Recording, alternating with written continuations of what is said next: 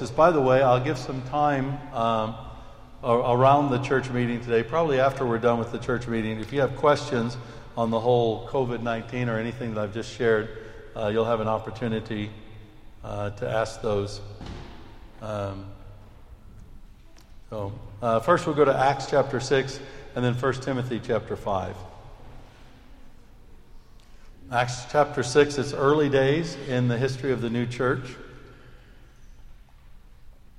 Now, in these days, when the disciples were increasing in number, a complaint by the Hellenists, or these are the Greeks or the non-Jewish Christians, arose against the Hebrews, that's the Jewish Christians, because their widows were being neglected in the daily distribution.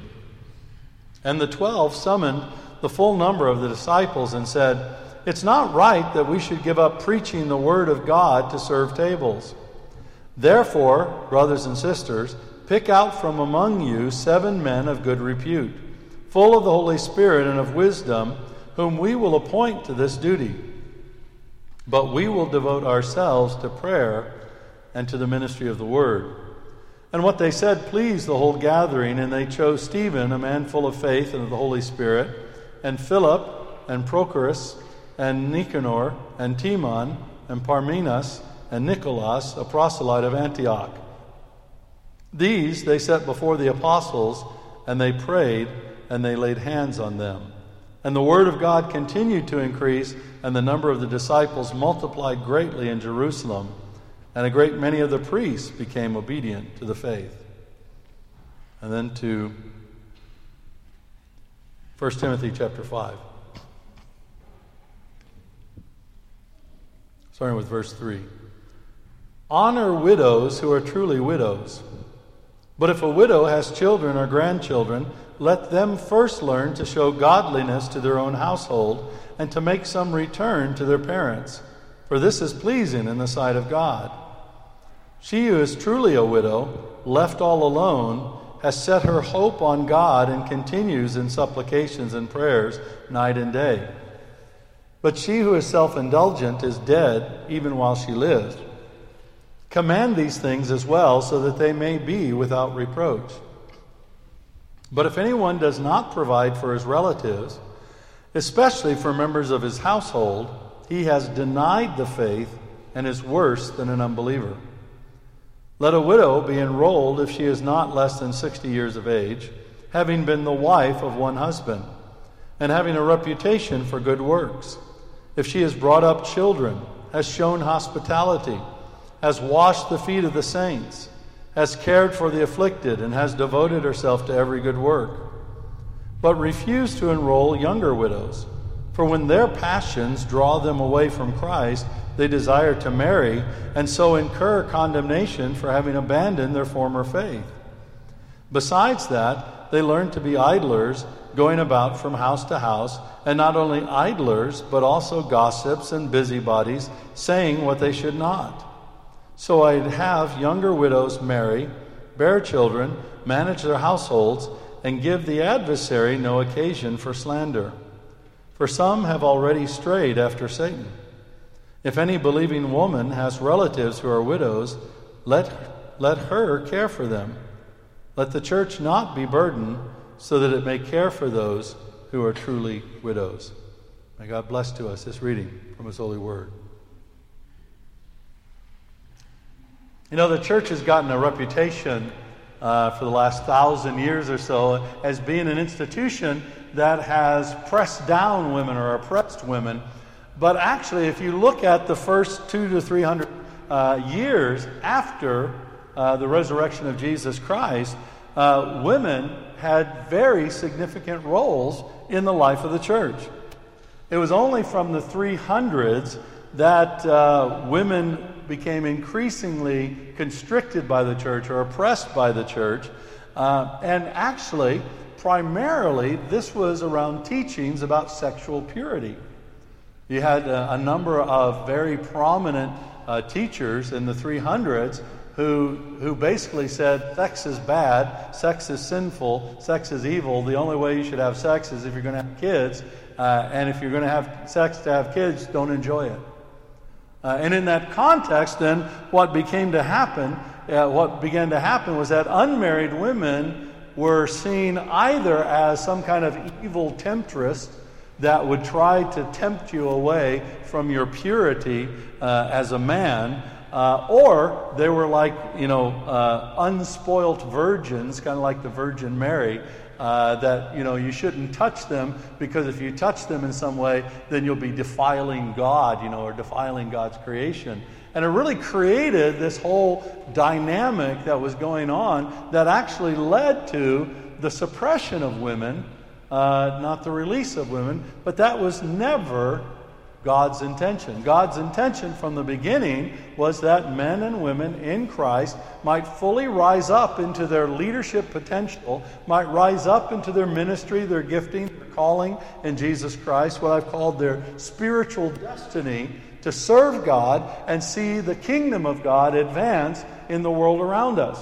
And we needed both men and women to do that job. And thankfully, in the last several decades, churches around the world are waking up to what the Bible and even what church history has said about women in the best ways. And really, in a sense, this whole series, the part that I'm focusing on women, as I said, has been focused on ways that women often limit themselves, often divert themselves from their spiritual destiny, and fail to be part of God's kingdom advancement, fail to accomplish or achieve everything that God has for them. And I believe God has much for the women in the body of Christ to accomplish. And just as we talk about men, we talk about women is absolutely essential in the body of Christ. And unfortunately, over the last 30 years, I've seen some very highly predictable behaviors emerge amongst women that I've seen time and time again deflect those women from the fulfillment of their spiritual destiny. Now, so far, everybody would hopefully agree with the things that I said, but one of the challenges, even in recent years, has been, what do we do with women who are not married? What do we do with women who are not married? Clearly then, women only have value when they get married and when they have kids, right? No, obviously that's absolutely wrong. We wouldn't say that. But if you go back even into the 1950s, there were many churches, particularly in the West, but other places around the world, who did have that attitude. That if you really want to accomplish all that God has for you, and you're an unmarried woman, then what you need to do is get married, have kids, and that's the way that you can accomplish all that God has for you. But actually, I would not accept that viewpoint, and I don't think that viewpoint's biblical or historical. In fact, we don't have to go back far in history to begin to see how unmarried women historically have been a vital part of the church. It's not like there's families on one side and all the unmarried people, and the unmarried people, you just got to wait until you get married and you have a partner and then you can be useful. It's no, we're all one body, we are all one people. Whether you're married or you're not, we are all together in Christ Jesus, and we all have a responsibility. And unmarried women, they are members of God's kingdom family. They have important ministries to fulfill and many good works to do. I mean, think about this small sampling, and it's a small sampling of unmarried Christian women. You have Florence Nightingale. You all know her. She's the founder of modern nursing. She was a Christian. She wasn't married. You have Susan B. Anthony. You might not know her unless you're an American. And if you want to take the citizenship test in the United States, you got to know who she is. But Susan B. Anthony was a woman's rights and an anti-slavery campaigner in the 1800s that had a major, major impact in the United States. Then you have Evangeline Corey Booth. That's the daughter of William Booth. She was the first woman general of the Salvation Army. And she was not married. You have Lottie Moon, missionary to China for over 40 years, was not married. You have Amy Carmichael, who was a missionary to India, who was an author and freed hundreds and thousands of children from both poverty and a life of prostitution. You have Corrie ten Boom, most of us have heard of, who was an evangelist. I'd call her an evangelist. Somebody that I had never heard of until I was looking into this is Lilias Trotter. She was an artist. She studied under the famous artist John Ruskin, and she was an evangelist to Muslims in North Africa. You have Clara Barton. She was the founder of the American Red Cross. You have Flannery O'Connor, who was an author, a very influential author in the United States. All of these and many, many other single women in history have had a tremendous impact in the body of Christ. They have a role in the Church of Jesus Christ alongside single married men and alongside married people. We're all together in this. And so we really take a strong stand here at City Temple to affirm the value and importance of the contribution, the ministry of women. Well, you might say, okay, well, what does this have to do with anything that we read today? Because we're talking about widows and everything. You have to understand a little bit of the background here. Now, back in the day, when Paul was writing in the time of the early church, there were not a lot of ways for an unmarried woman to make a living. There were a few things that they could do, but there were not a lot of opportunities for that. For many, the opportunity, and it was what most people did in that day, they got married. They got married quite young, but life expectancy being the way it is, you have some people who would get married young, and then their husbands would die after a few years. And then some people who got married, and maybe their husbands would live a long and fruitful life, and they would die and leaving them alone. But once you were widowed, there wasn't a governmental system to provide care for you. In fact, the church was very innovative in those early years by taking up a collection to care for the widows in the body of Christ. You see this happening in Acts chapter 6, and the problem was that the Jews were favoring Jewish widows a little bit more than the Greek widows, and so the Greek people, the non-Christians, the non-Hebrews, the non-Jewish Christians complained and said, wait, our widows aren't being taken care of right. And so they said, okay, we can't administrate this. We're apostles. We're leaders here. We can't administrate this. We need to get a team of people to administrate this and to solve that problem. By the time that Paul's writing to Timothy, this practice had gone around the Christian world, so that churches all around the world were caring for widows and orphans. It was one of the primary things, the primary ministries that they did.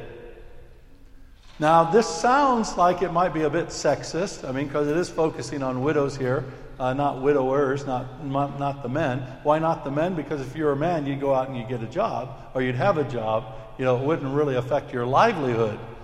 But actually, this whole approach was quite liberating for women, because it gave women a safety net that society as a whole did not give them. And the whole purpose was, especially as they were older, that they could really devote themselves to a life of holiness with the Church of Jesus Christ. And even if they were younger, it was to make sure that they wouldn't have to go out on the streets and either beg or prostitute themselves, which were the two primary ways that a woman who did not have relatives around her could earn a living. Neither of which obviously was very acceptable for the Church of Jesus Christ. So in this context, Paul is talking about widows here. He's talking about single, unmarried women. Some of them were older, some of them were younger. And I think that we can begin to focus this and see some things that Paul would say to unmarried women today, whether they're widows or not. There's some vital principles that we can gain as we look at this passage and see the kinds of things that Paul was saying. Remembering that Paul is not being sexist here. He's not putting women down. He is seeking to liberate women so that they can fulfill their calling and destiny in the Church of Jesus Christ, so that they can be part of God's kingdom advance. And if we don't understand that, we're going to miss something of what Paul says. So let's dive into this a bit. And as we dive into it, I think that there are 4 overarching principles that apply to us together as the body of Christ. I won't spend a lot of time on these, but I want to hit them very quickly. I think, first of all, we have a responsibility as the body of Christ, as the church, to help other people. Most of us would agree with that. But we have a responsibility to help others based on careful observation and assessment. Based on careful observation and assessment. What Paul says, honor widows who are truly widows. How do you know that? Let a widow be enrolled if she's not less than 60 years of age, having been the wife of a husband, having a reputation for good works, if she's brought up children, shown hospitality, washed the feet of the saints, cared for the afflicted, and has devoted herself to every good work. So Paul is saying here, when you got to help these people, but assess their situation. Make sure that you're not just scattering money willy-nilly to just anybody, but make sure that the people that you're helping are genuinely in need of help. The second thing Paul is saying here is that we have a responsibility to help our relatives, which is pleasing to God. We have a responsibility. One of the great things that I know about a couple of our guys from Myanmar, as well as other places here, is that a lot of people in this country send money back to their families in their home countries to help support and care for them. Do you know that that's a godly thing? That is something that God is pleased with and honors God. In fact, Paul says here, verse 4, if a widow has children or grandchildren, let them first learn to show godliness to their own household, to make some return to the parents. Verse 8, if anyone does not provide for his relatives, and especially for members of his household, that means your immediate family, if you're not providing for them, you're denied the faith and worse than an unbeliever. So it's important for us to help our relatives, to help those that are part of our household. Well, it's one of the things I honor about my mom, how much she did that when she was alive, very quietly. She would help many other people, relatives and close friends she had when she was growing up. The third principle here is that we each have a responsibility to set our hope on God for our provision, not any human agency. He said the widows were those that were continuing in prayer and supplication night and day, and this kind of prayer is an indicator of this. The widow wasn't looking to other people to help her out. She was looking to the Lord. And that's the force of what Paul is saying here. You know, we need to look to the Lord. If you're depending on the government of the United Kingdom for your old age, let me tell you, the government of the United Kingdom is going to disappoint you. We've got to look to the Lord, and God is our provider. She who is truly a widow, left all alone, has set her hope on God and continues in supplications and prayers night and day, verse 5. And then the final point, down toward the end of it, is the church corporately needs the freedom to care for those truly in need. Our role, our job as the church is to care for those who are truly in need, not just those who have some apparent need. And that takes some time and some patience. And sometimes it's very difficult. It's a lot easier to toss a pound in a cup as you walk along the pavement than it is to pay attention to the people around you and say, how can I help the people around me in the body of Christ? And one of the things I love about our church is that we have people all the time in this church helping one another. They don't make a big deal of it. They don't announce it, but I've seen it time after time after time, over more than a decade now, how people are reaching out and seeking to bless one another. And that's very positive. So as a church, we need to keep those principles in mind for ourselves. But now let's get into women. Paul in this passage lists a number of behaviors that will deflect women from their spiritual destiny, especially unmarried women. He lists a number of behaviors that will deflect them from their spiritual destiny, and he also lists some behaviors that will help them fulfill their spiritual destiny. So let's look at the deflecting behaviors. The first one he mentions is verse 6. It's self-indulgence. If you're self-indulgent, now what does that mean? It means that you're surrendering to your sensual desires. And this is not a sexual thing. This is not a sexual thing.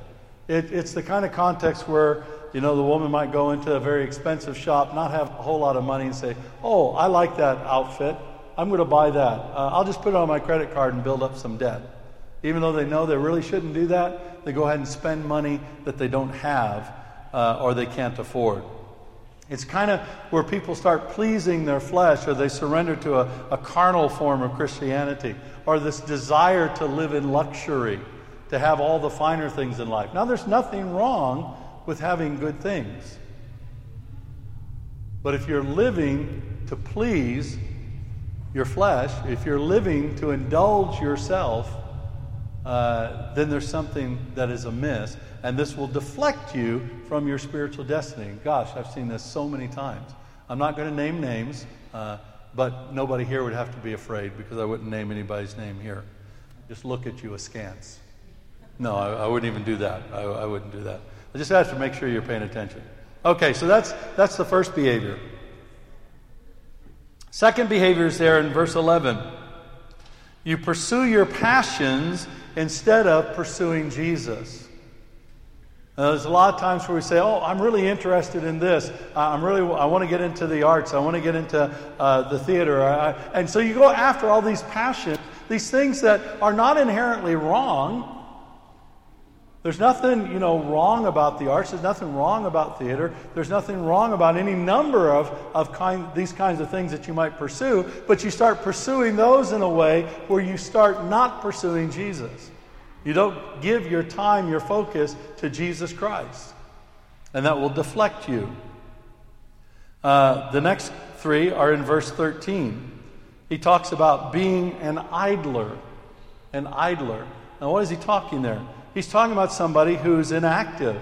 The word means someone who is inactive, who's lazy, who is not making good use of their time, who tends to frit away time, who's being careless with their lives, careless with their time, careless with their resources. This is what Paul's talking about as an idler. And if you're an idler and you allow this idling to happen in your life, it prevents you from walking into the fullness of your spiritual destiny in the Lord. Then he says, being a gossip. Being a gossip. Now, gossip in this context is not just talking about other people. It's a different word slightly than that, although it might include that.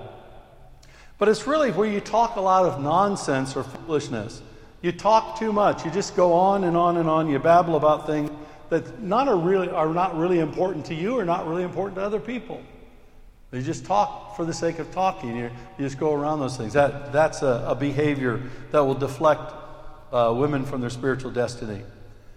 And then the next one is being a busybody. And busybodies are people who meddle in other people's lives. They're always trying to insert themselves into the lives of others. This would be somebody who's always giving advice. I've known some people who just every time they're giving advice, and you think you have no idea what you're talking about, and they don't, but they just give it the advice anyway. That's the kind of idea here. This is the idea where you're talking about other people. You're trying to fix other people's problems. The problem is that the people's problems you're trying to fix are not the people you're talking to. And the people you're talking to, in addition, they can't fix the other person's problems. So the people you're talking to are neither part of the problem nor are they part of the solution. And so if you engage in these behaviors always deflect you from your spiritual destiny. Always. And it's just, again, it is especially true of women, on this, not being sexist there, we just don't tend to do this in the same way. You know, if I was talking to a group of men and trying to meddle, they just look at me and say, "Hey, Rod, get out of my face, man. None of your business." You know, we do that to each other in kind of a gentle, manly way. But, you know, we all know what we're talking about.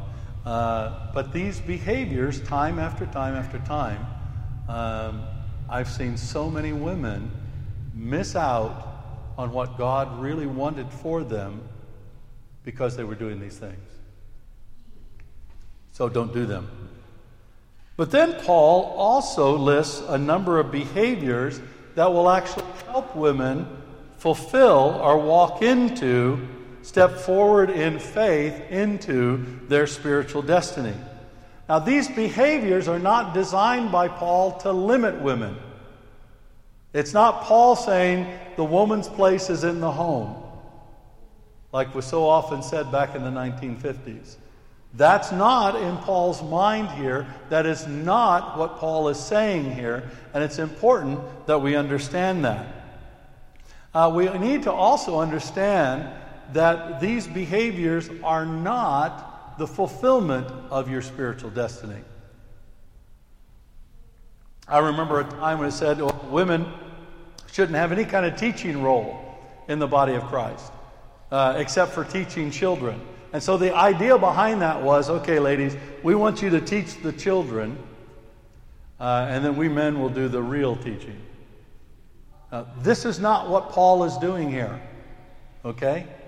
Paul is not trying to constrict or confine women to certain behaviors that are demonstrations of womanhood in the body of Christ. That is what women should be doing. That's not it at all. What Paul is essentially saying here is that as women engage in these behaviors, instead of the limiting behaviors, the ones we just talked about, if women engage in these behaviors, especially if they're not sure what their spiritual destiny or calling is in the Lord, that these behaviors will help them to step forward in faith into that destiny. In other words, as they do these things, they can step forward in faith. So what are some of these behaviors? Verse 10, showing hospitality. Showing hospitality. This is not saying that women's role is in the kitchen. Hospitality in the ancient Middle East was a very important ministry. It was about making people feel welcome and safe, and it was an essential ministry of every church, every family, every situation. And women as well as men were to show hospitality. Paul says, washing the feet of the saints. What is this about? Does this mean that women who go into their spiritual destiny should wash my feet? No, it's not what it's talking about. It's talking about serving with humility. Serving others with humility. Again, it's something that we're all called to do, right? Men and women. But especially all here saying women, serve, wash the feet of the saints, care for the afflicted, look out for those that are going through difficulties, that are going through struggles, reach out to them, help them, look after them. And then key thing here, pursue every opportunity for good works, verse 10. So if you want to walk in that spiritual calling and destiny, then go after every chance you have to do good to other people. Go after it, pursue it. And then verse 14 is very important. He talks about managing your own household. Managing your own household. He's saying you need to manage your finances. We'd say today, if you have a job, you need to do your job well. Maintain your home in order. Care for yourself properly. All of these things are managing your household. And women need to manage their own household. And he says, give the adversary, give Satan, no occasion for slander. Now what he's saying here, that idea of occasion, is that you give him a toehold. In other words, he's saying, if you're not watching after yourself, if you're not looking after these things, what you're doing is you start to give Satan a foothold, a little space in your life and in the life of the church. And it's an occasion for slander. It's an occasion to curse, to insult, to attack the church, and to attack people within the church. And so he's challenging women to look at your life, make sure that you give the adversary no occasion for slander. And finally, verse 16, be sure that you take care of your own relatives. And that as we engage in these activities, as women, especially unmarried women, engage in these activities, they open the door for them to step forward in faith into the fullness of their calling and destiny, which may have no connection at all with these activities themselves. It's not limiting your role, but it's giving you a foundation from which you can step forward into all the fullness of what God has for you. One of my passions, and it's been this way for the last almost 20 years here at City Temple, is to remove any stigma for someone to be unmarried in the body of Christ. There's no stigma. It doesn't make you less of a person, doesn't make you less fulfilled, doesn't make you less important. It's not a statement of your value at all. And sadly, I've seen so many people with heartache from other churches that come in because those churches have communicated that. And we want to remove that kind of stigma because we believe that all people, whether they're married or unmarried, in the life of the church can reach their calling and destiny in Jesus Christ for His glory. And that's our purpose. That's where we're going. So what do you do? What do you do about what I've just said, what I've just shown? Well, if you find yourself doing one of those sinful behaviors, one of those behaviors that limit your ability to step forward in faith, then stop doing it. Simply repent. Say, God, I'm doing that. I'm sorry. If you struggle to change, then talk to an older woman in the church, talk to one of the elders, and see if we can help you and pray for you to overcome those areas, because we do not want you to be limited in what God has called you to do. If you are unsure then, if you're here and you say, well, I'm not exactly sure what God has called me to do, I'm not exactly sure what my spiritual destiny is, then I would encourage you to start actively engaging in the second set of behaviors that will help you step forward in faith. Just start doing it. Be like Nike. Just do it. Just step forward. Just start to serve. And these are guidelines to give you some direction for that. And then for us all, we need to remember that we are all called to do good works. We're all called to devote ourselves to good works. This means that we're called to pursue them, to go after doing good. And as we go after doing good for all people, God will open up the opportunities to move forward in what He has for us. We're all called in the Lord Jesus Christ. We all have a spiritual destiny in the Lord Jesus Christ. God has stuff for all of us to do, so His kingdom will go forth.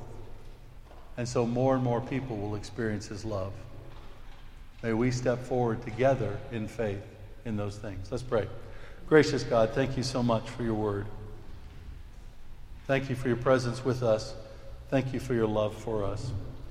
We love You as well.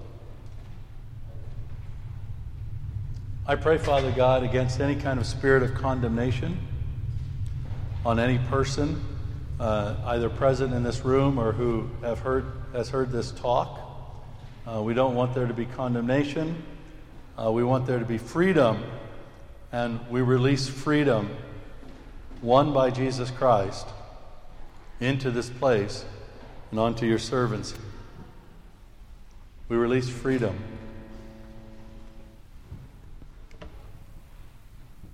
Father God, I pray that You'd show us, whether we're men or women, if we've engaged in these sinful activities, show us that we might repent, stop doing them, and turn away from them.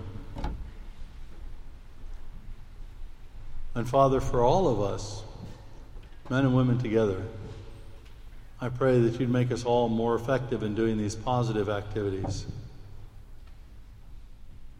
Father, I pray that City Temple would be known as a church that sees the release of women into the fullness of their calling and destiny in Jesus Christ.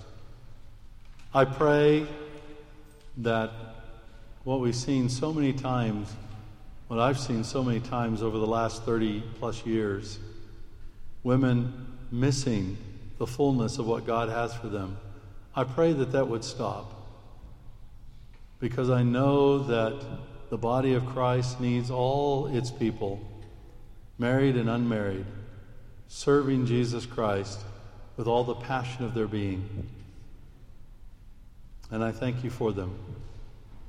Now, Lord, help us to worship you, and as we worship you, speak to us, guide us, lead us, all in the power of your Holy Spirit, to the glory and honor of Jesus. For we pray it in his name. Amen.